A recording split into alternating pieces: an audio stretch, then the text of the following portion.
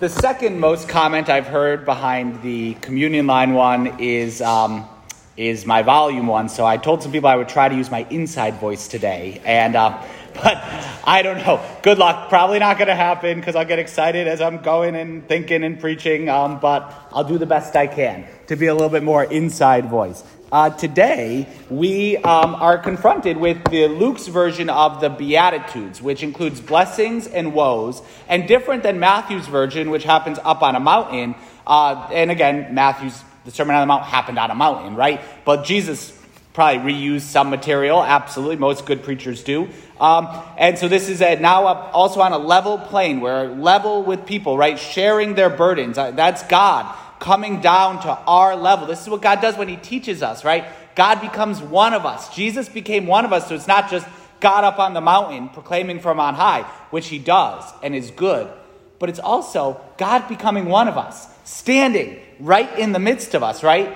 If I had a wireless microphone and was more bold, maybe I would go stand down there, except I need my notes from my phone and it wouldn't look so good, looking off my phone in the main aisle. But anyway, the point is God comes, he stands right in the midst of us. And he teaches us as one of us, not just as a faraway God, but part of the incarnation is that God became one of us. And so he teaches us as one of us, sharing life with us. And he teaches us today, he gives us these blessings and woes.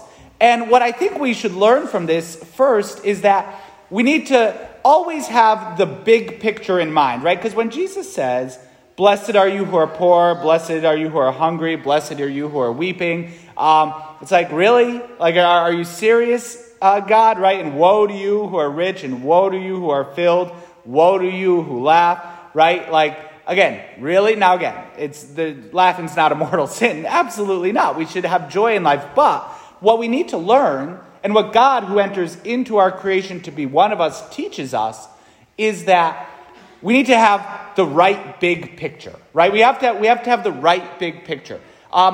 It's Super Bowl Sunday, so I'm going to use a few different football examples.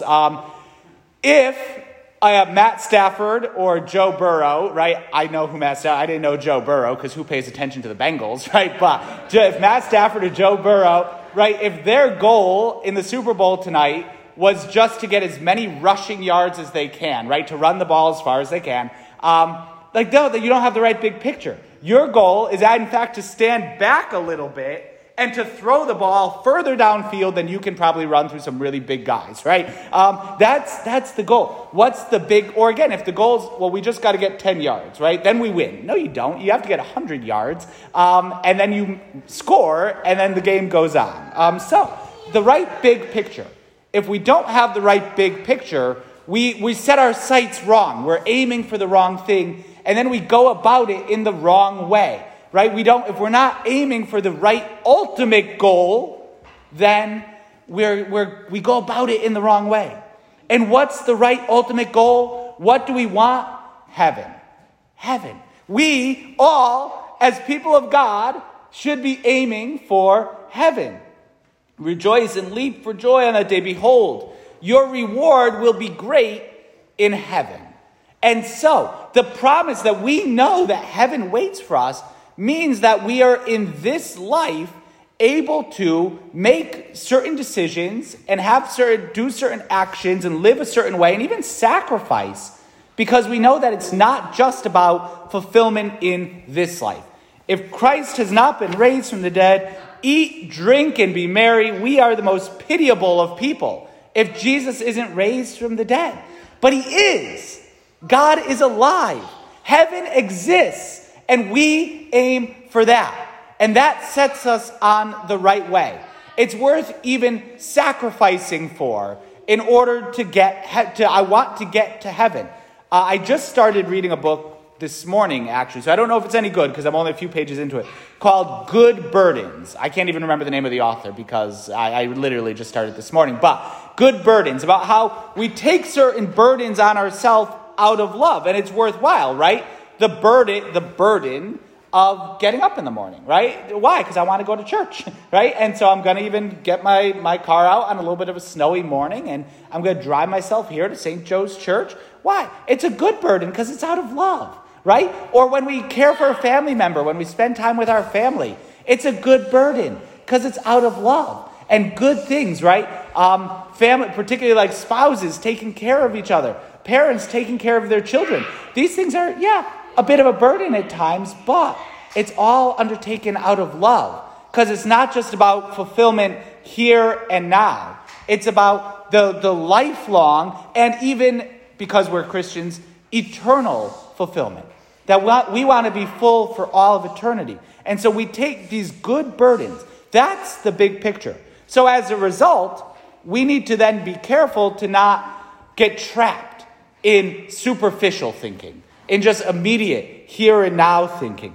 That I just want an easy reward, right? We got to go for the easy reward. I want to go for what feels good right now. Again, this book that I just started this morning talks about how particularly our technology gives us like immediate comfort and convenience. And okay, those things are okay now, but like if I'm spending more time on my phone than with people I love, then the comfort and convenience and the immediacy of technology and that little dopamine you get when you get a text message or something, or the dread, I don't know, but whatever it is, it's just like, no, that's passing.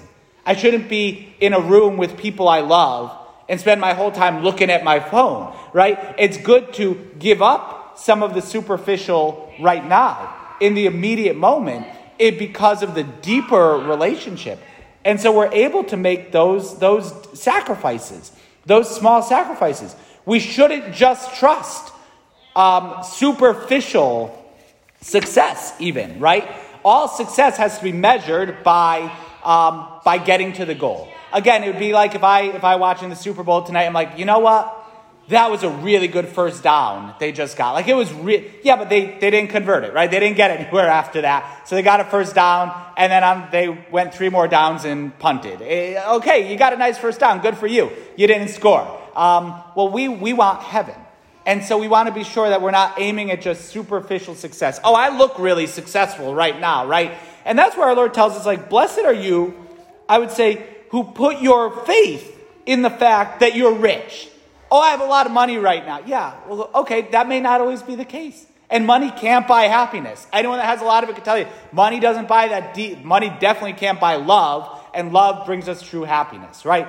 So if we trust in our riches, or filled now, I'm so full, I just had a great meal. Okay, good. In about 6 hours or so, you're going to be hungry again.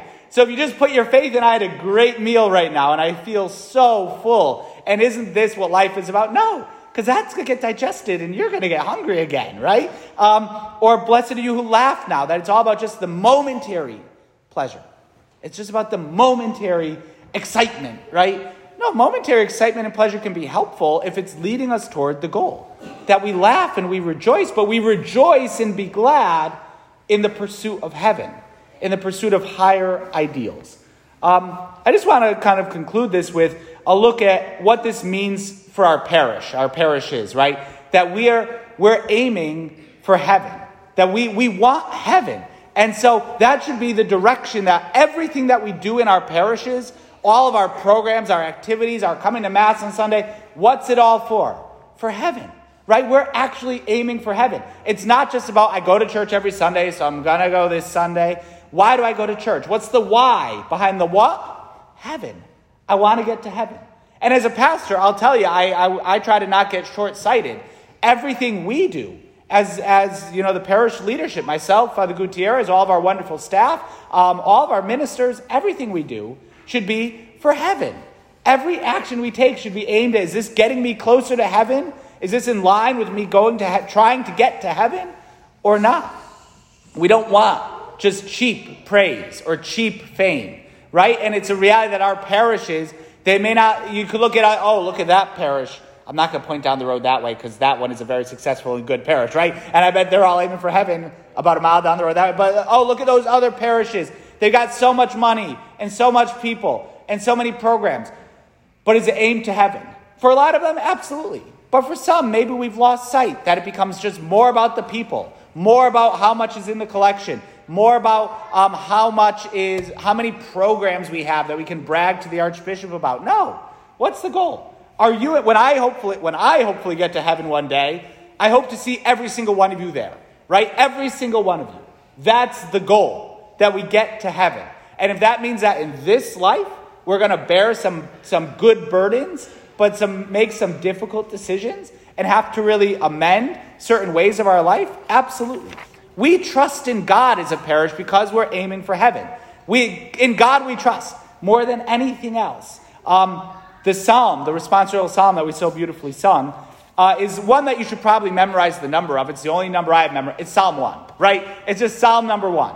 And so how does the book of Psalms start? It's the two ways, right? Blessed the one who follows not the counsel of the wicked, right? Lives and trusts in the Lord. Those of us who trust in the Lord, blessed those who trust in the Lord. Like a tree planted near a running water, right? That always has a source of life. No matter what storms or difficulties come, picture that tree planted right near a flowing river. You're never going to run out of water. When we trust in God as a parish, we will never run out of the water of life, God's life. God is always constantly nourishing us. But not so the wicked, not so. The wicked who trust in themselves, the wicked who just want to go their own way, the path of the wicked. They're like chaff.